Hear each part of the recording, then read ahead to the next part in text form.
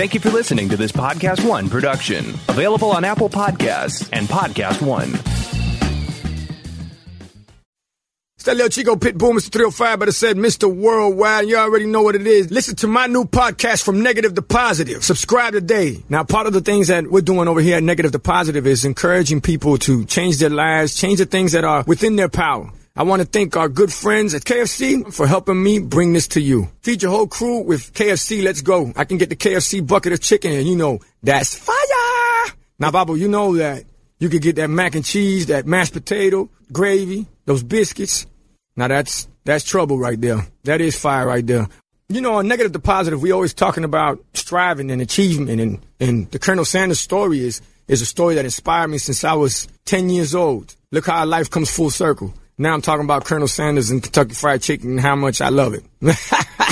Listen to my new podcast, From Negative to Positive. Check out the vodcast. Subscribe today. Apple Podcast, Podcast One, Spotify. We begin today's meditation with a few sipping exercises to remind us a little treat can go a long way. So pick up your McCafe iced coffees, close your eyes, and deep sip in. And deep satisfaction out. Take a treat retreat at McDonald's. Right now, get a McCafe iced coffee in any size and any flavor for just 99 cents until 11 a.m. Price of participation may vary. Hey guys, Perry here to tell you a little bit about Pluto TV. It's the leading free streaming television service where you can watch over 100 TV channels and thousands of movies on demand, all completely free. Pluto TV never asks for your credit card. You don't even need to sign up to watch for free. Pluto TV is the easiest and completely legal way to watch your favorite TV shows and hit movies for free. So, what are you waiting for? Never pay for TV again by downloading Pluto TV. You can download Pluto TV for free on all of your favorite devices today, including your phone, your Roku, Amazon Fire TV, Apple TVs, smart TVs, PlayStation, and anywhere else you stream. It's that little Chico Pitbull, Mr. 305, but it said Mr. Worldwide, and I'm here to tell you about my new podcast, From Negative to Positive, brought to you by my friends over at State Farm. I believe that to have success, you got to play the game, so that the game doesn't play you. You know, the biggest risk you take is not taking one. It's very important that you make sure that you make the most out of your money, especially when it comes to insurance. State Farm offers surprisingly great rates. They have great agents standing by helping you personalize your coverage. All this is backed up by award-winning, easy-to-use technology. It's a great price with an even greater service. When you want the real deal, like a good neighbor, State Farm is there. We begin today's meditation with a few sipping exercises to remind us a little treat can go a long way. So pick up your McCafe iced coffees, close your eyes, and deep sip in. And deep satisfaction out. Take a treat retreat at McDonald's. Right now, get a McCafe iced coffee in any size and any flavor for just 99 cents until 11 a.m. Price of participation may vary.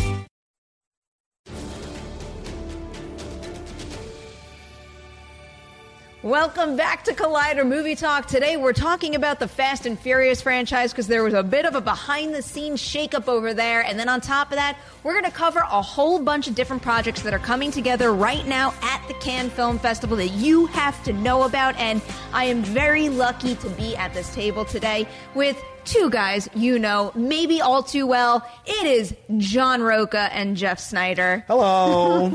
Hello.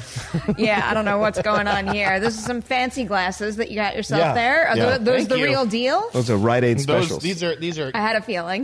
Carvana. Oh, Carvana. Oh, yes. Look at you So plugging. fancy. They sent a care pick. Do they That's wear right. those at the Met Gala? I don't know. I don't think I can pull it off. You could pull it off. You're rocking it quite well. All right. Let's jump into this first story because there's a lot of background information you're going to want to hear so we could tee up the situation right now because it's a pretty big game changer for the Fast and Furious franchise over at Universal moving forward. So according to THR, in the wake of a bitter legal dispute over Hobbs and Shaw, Universal has not only dropped producer Neil Moritz from that specific spin-off film, but they also banished him from any role in a future Fast and Furious movie. Moretz has a pay or play deal over there. So what that means is basically Universal does have to compensate him on the Fast and Furious movies, even if executives don't want him involved. So this decision to remove him from the franchise is pretty costly for them. Apparently, Universal is willing to pay Moritz off for the main Fast and Furious movies, but it contends he has no right to act as producer of Hobbs and Shaw. But Moritz claims that he had a deal, but it was an oral arrangement there with Universal president Jimmy Horowitz to produce Hobbs and Shaw, and he worked on the film until he was dropped on the eve of shooting. Moritz right now is seeking the money he says he was owed as a producer and also millions in reputational damages, and he claims he came up with the idea for the spinoff with screenwriter Chris Morgan and also spent months developing it.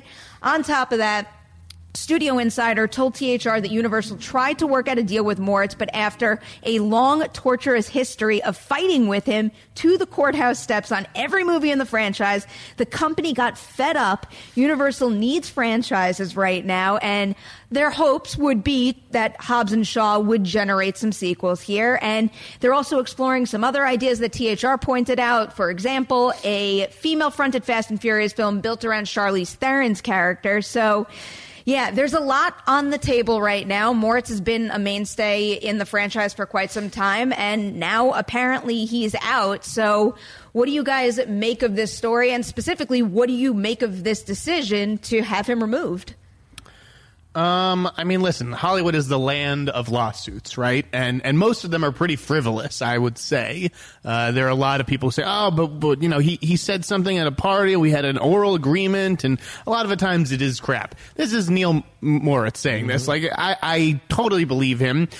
He obviously did do a lot of prep work on this, you know, with development, in terms of putting all the elements together. He did what a producer does, and then just as shooting was about to start, they kicked his executive off the set. She had gone to like London. Like, it's not like this was like a surprise to anybody. Here's the thing. He gets a lot of money on these movies as a producer, and I'm sure they were looking at the budgets of these things being like, God, like this would be, you know, so much more profitable if we didn't have to shell out so many millions to Neil, who's probably making something like $10 to $15 million a movie on these movies. So they asked him to renegotiate, right? And he was like, no. Yeah. I have a deal. What do you mean? Like, this is the deal. This has been the deal on all the Fast and Furious movies. And no, I'm not going to change it. Like, because this is your biggest franchise. Like, and then they got into the, well, you know, reading your contract, you know, it says sequels and reboots, but nothing about spin-offs. And so you're off Hobbs and Shaw. And now there's just so much bad blood, including a lawsuit that Neil filed originally that had Jimmy Horowitz personally named in it. Yes. You know, normally people are just filing suits against the studio. This named Jimmy Horowitz personally because of the oral agreement element of it all. Then it's just like, all right, this relationship isn't salvageable. And that's We're not bringing you back for Fast 9 or 10. Let's pay him off. I mean, listen, they're going to have to pay either way. But it seems like that relationship has sort of run its course. I side with Neil Moritz because I think, listen, you had a deal.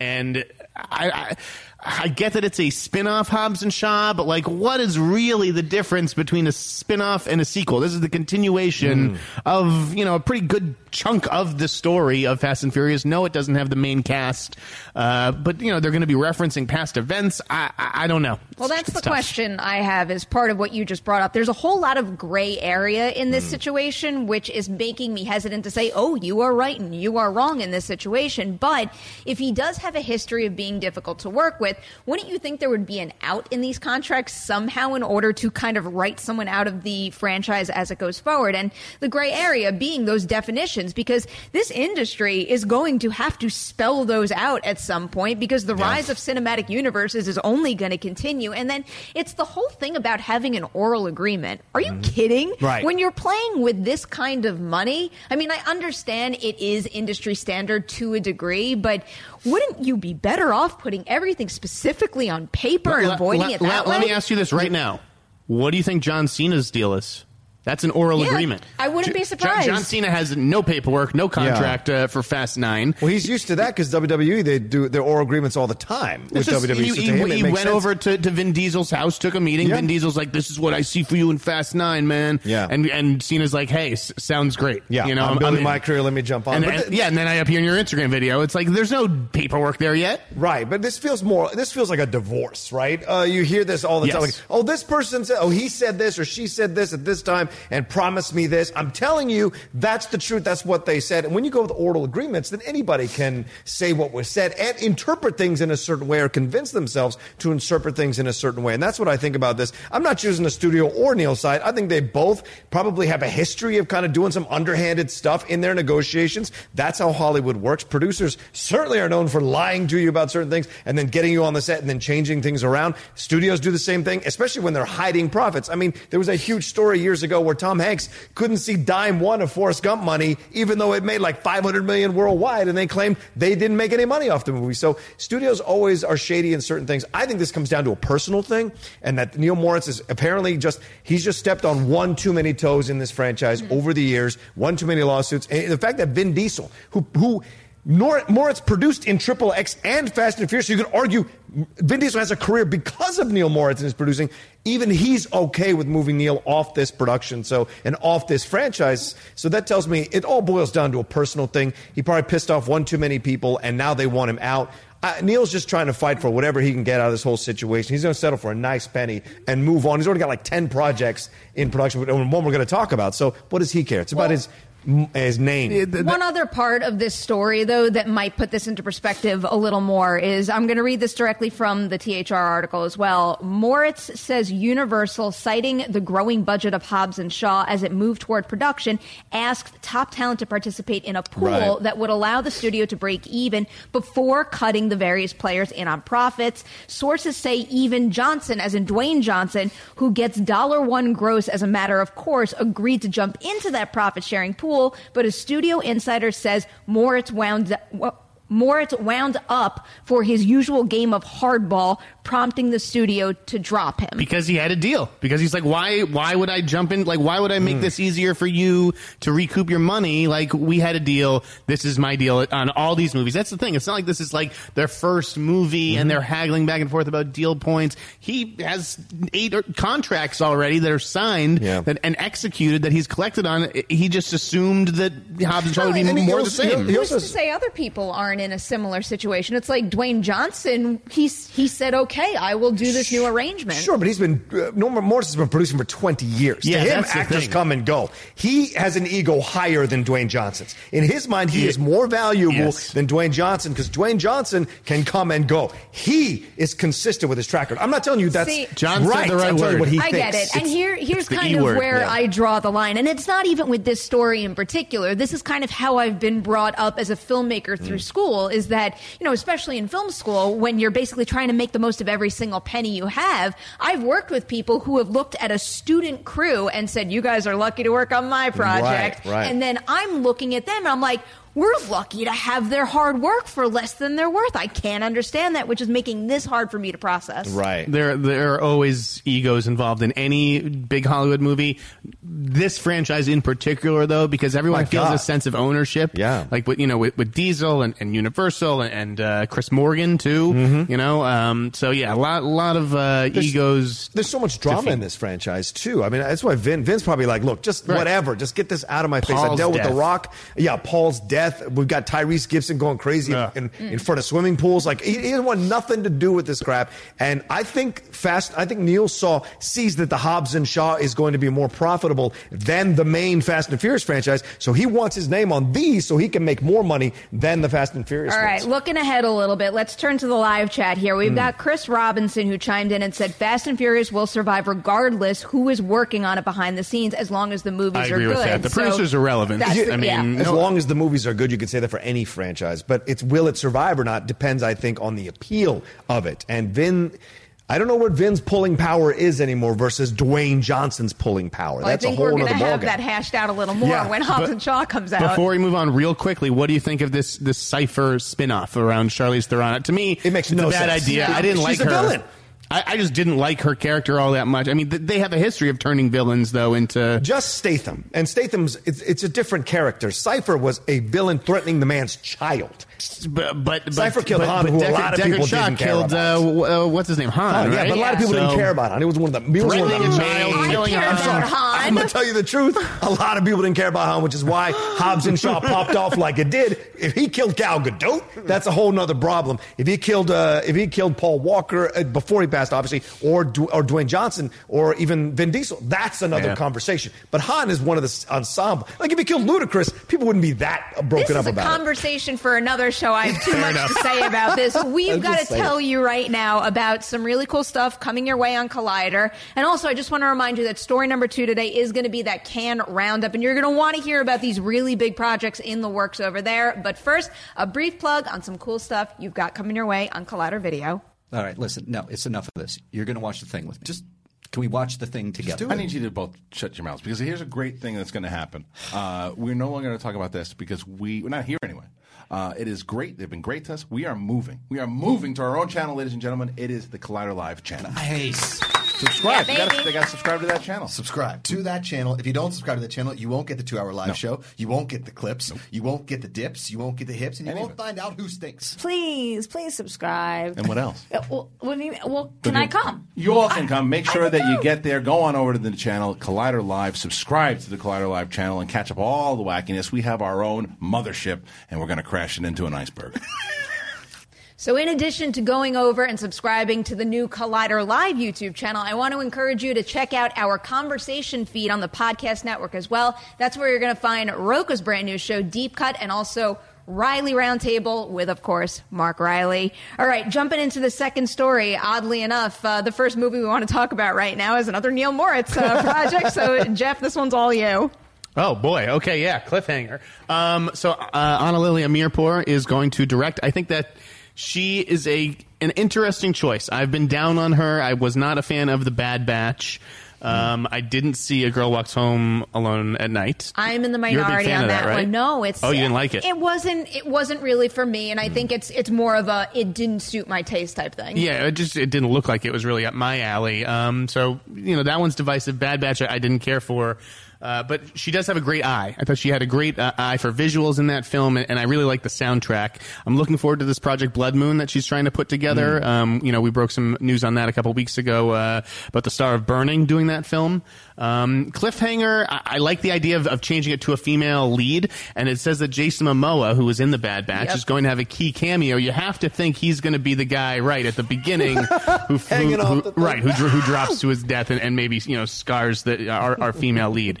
Any idea who you guys would want to see? I started to think about that, and I'm not entirely sure. At this point in time, the thing that intrigued me most about this project was something she said in her statement, where it's like the movie lets you see what a person is capable of doing to survive in the most extreme situations. And it sounds like a very broad idea, but I think that's why we can get another cliffhanger movie, whereas we could sit at this table and say, well, why are we remaking that? So I think there's a lot of potential here. Yeah, I don't know who the female Stallone would be. I'd have to think about that, but I love the key art poster. I love the tagline, "Hold on." That's a good question. And it's just encouraging that they're really hyping up her, as the filmmaker. They're saying, from the producers of the Fast and Furious franchise comes a bold new cinematic spectacle. Like, I wonder what the budget of this is going to be, if they're shooting it in a different way, There's definitely a report out there that says the budget. I want to say it has something like a $70 million production budget. They want to match what the production budget was in the first one. I would throw Charlize... That was the first one. Yeah. As an older action star, or a little bit older action star, where Stallone was at that time, you could throw Charlize Theron in the mix. She could play that part, or you could even throw Brie Larson if you want to go younger and play around with that. That's certainly possible. Gal Gadot is certainly possible to play this kind of thing. Yeah. So those are all in play, I think, as female action stars. I would love to see someone I wouldn't expect, though. It's like, I feel like if we made a list on the spot, that would be the list. Yeah. Before we move on to your movie, Roka, I have a question here from Sky Patterson, who's asking... Is there anything coming out at the Cannes Film Festival that you hope hits well with the wider general audience and critics? Maybe a little something from Quentin Tarantino. Yeah, that would be nice. It would. Having interviewed Mike Moe here, which will come out a little bit later, I'm hoping for that film to do well and be received well and treat that sensitive material well as well. All right. You want to tell us about Oh, your movie yeah. now? Mel Gibson is going to star in this film. He's going to play Kris Kringle. That's 2 C's, not 2 K's like you're used to. He's going to play Santa Claus. It's a new darkly comic take. It's called Fat Man, for God's sakes. It's about a spoiled kid who hires a hitman to kill Santa Claus because Santa Claus left a lump of coal in his stocking. Child, you need some therapy. You don't need to have Santa killed. You need some therapy. But this is being done. It's being produced by Brandon James of Rough House, Nadine DeBarros of Fortitude, and Lisa Wolofsky. The names that jump out at me are Danny McBride and David Gordon Green from Rough House Partners. They're involved, and Jody Hill as well. That means it feels like Bad Santa all over again. So I wonder but with a little more darker tone to it. But I like Gibson doing this. He's doing the smaller stuff. That's where he's finding his work. So we'll see if it pops off. It feels like Bad Santa all over again. Yes. And I don't know. I mean, I'm hesitant to completely write him off, but the second I read this headline, I'm like, no, I don't want to watch this. I just think it's hilarious that Mel Gibson went from like being excommunicated from Hollywood to being Santa Claus of all people. I think that this movie will come down to the casting of the hitman. I'd heard that initially they had wanted Colin Farrell to pair with Mel Gibson, but I think if Colin Farrell is going to play another assassin, he's going to do it in a movie that's way better than what this sounds. Yeah. Will they go with like a tough, like hardened guy like Colin Farrell? Will they play it a little bit more comedic? What if Pete Davidson was there? How about something Bill like Hader? that? I want to see Hader would be great. Another Barry. A hardcore obsession with Barry. Episode 5 of season 2 just blew my mind. So now I'm like, cast Bill Hader in absolutely everything and make him all the assassins all the time. Well, he directed the crap out of that episode. I was so impressed. Ian and Eshon Helms are directing this one, and they did a couple of smaller films, Small Time Crooks. And Waffle Street. That's what they did. No, Small Time Crooks was good with John Hawkes. I liked it. So this is going to be a smaller film, I imagine. So it might get the comedy across because it's not a big budget. So I look forward to that. I've enjoyed Mel's stuff recently. Yeah. Going back to the chat for Cliffhanger here, we have Dan Allen who says Alicia Vikander, which admittedly we saw that. We already saw it. I was going to say it was another obvious name that came to mind based on the list that we were making before. But it's like, I know why. It's because of Tomb Raider. It's going to feel like the same thing. I don't want that movie, so why would they give her this one? Use your brain, guys. By the way, Cliffhanger is not a good. I don't like Cliffhanger, so I like that they're remaking it. I'm not attached to it by any means. Yeah. All right, we have one more canned movie to tell you about, and this is a big one because it teams Tiffany Haddish with Chris Hemsworth in a buddy action comedy called Down Under, where the two of them are playing cops. So Hemsworth's character is a detective who goes undercover to crack a series of baffling casino heists in which the prime suspects are a troupe of Australian male erotic dancers. Dorian is giggling in the background. Of course. He's forced to take the partner no one else will. Haddish's character, a lone wolf who only does things her way. Together they have to work as an unlikely duo to solve the crime of their careers. It's hard for me to say no to a movie with Chris Hemsworth in it or a movie with Tiffany Haddish in it. So much of this just feels like things that they've done before to me. And I don't know, there's just, other than the interesting addition of male erotic dancer, there's nothing really about this that suggests there's going to be, something more than kind of like the broad buddy comedies we've seen before. Yeah, I guess, but I'm totally down for this pairing. Chris Hemsworth has killed it in smaller comedic roles, whether it's Ghostbusters or Vacation. So the idea of him doing like a full length, buddy action comedy with Tiffany Haddish sounds like a lot of fun to me. I like the male exotic dancers element as the villain. They could have a lot of fun with casting. You can see Hemsworth going undercover for that. The entire Magic Mike cast just playing the team of villains. Yeah, If sure. that was ever something that would happen, I would be sold in a heartbeat. That'd be funny. Didn't we see that in Sugar and Spice where the cheerleaders were stealing? That movie is so good. They're bank robbers, right? So, you can do a gang thing. It works. It's very funny. I watched that way too much in the 90s. But I will say this. I love the fact that he's being paired with another black actress. I love that we're just international stuff. No big deal. After Tessa, both in Ragnarok and now in Men in Black, you have him with Tiffany Haddish. I'm digging this. I love this. It's all just standard stuff. Let's all move forward and have a good time. Plus, male-female. I like that as well. It's good buddy cop in that way. Hopefully this one comes to fruition. Obviously, with all these canned projects, it's easy to make an announcement. It's a lot harder to make a movie, and a lot of these attachments are tenuous at best. Yeah. And people, you could have a new person cast in a week. So it all depends. 2 of the 3 that we spoke about don't even have a director attached. Right. It's like the cliffhanger one is much easier for me to process, where the other 2, I'm not quite sure. Yeah, cliffhanger's real. That's legit. What tone of comedy are we really going for here? We're going to have to wait and see on that one. Yep.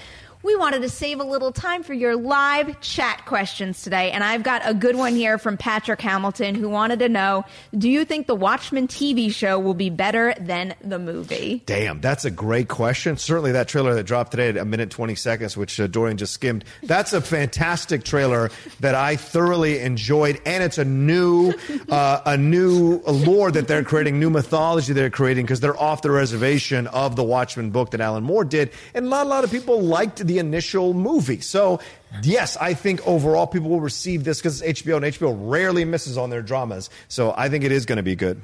I think it looks great. I mean, it's hard to say right now whether it'll be better than the movie. I thought the movie was pretty good. Yeah, I love the movie. Then again, the movie was an adaptation of the graphic novel, which was a masterpiece. So, it was like a known quantity. This one, I'm not quite sure what to make of what the story will be or who these new characters are. But hey, take me on the journey. All right, let's get one more question here. Oh, by the way, I liked it a lot. I love Watchmen the movie, so it's a high bar to hit for me, but I'm super into what I saw so far. Yeah. Dan Allen is asking, is The Farewell going to win Awkwafina an Academy Award? I don't necessarily think, when I think about The Farewell and its Oscar chances at this point in time before the movie has been seen by the wide public, I feel like it might be one of those kind of dark horses where we're rooting for it from maybe a writing standpoint, and that's early on in the year. You know what happens as we move through the calendar year. We're going to have a million other things, but right now that's kind of where I'm picturing it landing, like almost like a similar feel to the types of categories The Big Sick was going for, if that makes any sense. Sure. Listen, she could. It all depends on the competition. That's the thing. Like, she could be totally deserving, and then there could be 5 movies or 5 actresses who are just more deserving, The thing about Hollywood making more and more female-driven stuff is that it's going to be harder. It's a harder bar of entry to get these nominations. It used to be that, like, Best Actor was the dogfight, and you had 10 or 15 leading men each year, and it was just so hard to get a nomination. Now you're seeing that in Best Actress and even Best Supporting Actress, and obviously there's a lot of big movies coming out this fall and this winter with big female performances. There are probably a lot of female actresses who are happy to have that problem. So I think that's a good thing, and we'll see about Awkwafina, where she goes and what she does next. But certainly the lady has the talent. I cannot recommend The Farewell enough, though. If you have any interest in seeing it, and even if you don't, give it a chance. That is a very, very special movie. Trailer was great. I cried. Yeah. Wait until you see the movie. Before we tune out, I wanted to bring up a GQ article that was a lot of fun, or at least I was having fun. Roku, you have to play along. You can't cop out. All right. So their article is what your Pokemon pick says about you. So who's your Pokemon? I don't know. If you don't know any Pokemon, you have to say the first one that comes to your mind, and that basically will give us a description of who John Roca is at his core. I don't know Pokemon, but Pikachu. You're killing me. I just know Pikachu. Really? No. He already said Pikachu, and the reason why I'm forcing him to go with that because I know the answer to that one, and it's simply you basic. Yeah, true. I'm a Harry Potter basic bitch. What's yours? I only know Pikachu too. What do you mean? Guys, Dorian. Anyone who can name more than one Pokemon is under a certain age. Should be under police watch. What? All right, Dorian. Dorian's Pokemon is Psyduck. So, Dorian, you use TweetDeck to view Twitter, and you're constantly confused and upset. That's what it says. There you go. Wait. That's a terrible description, Dorian. Thank you. All right, I can't put you guys on the spot and not do my own. So, my go-to is Charmander, who says, you fooled everyone, maybe even yourself, into thinking that you're all cute and sweet, but there's a fire inside you, and you are ready to let folks know that they've wronged you. That is a correct assessment of Perry Nemro. I am loving this. If you guys want to play along and tell us what description you got, go check that out on GQ.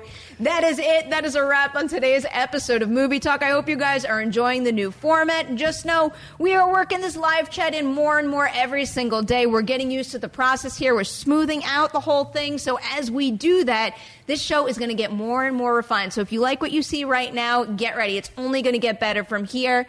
Jeff, Roca, thank you for being on the table with me. Adam in the booth, you are the best. Thank you so much. Thanks again to Dorian for his help today. Guys, we will see you tomorrow, 3 p.m. PT Live for a new episode. Like and share this one. Check us out on podcast form too. We'll see you soon. Bye, baby.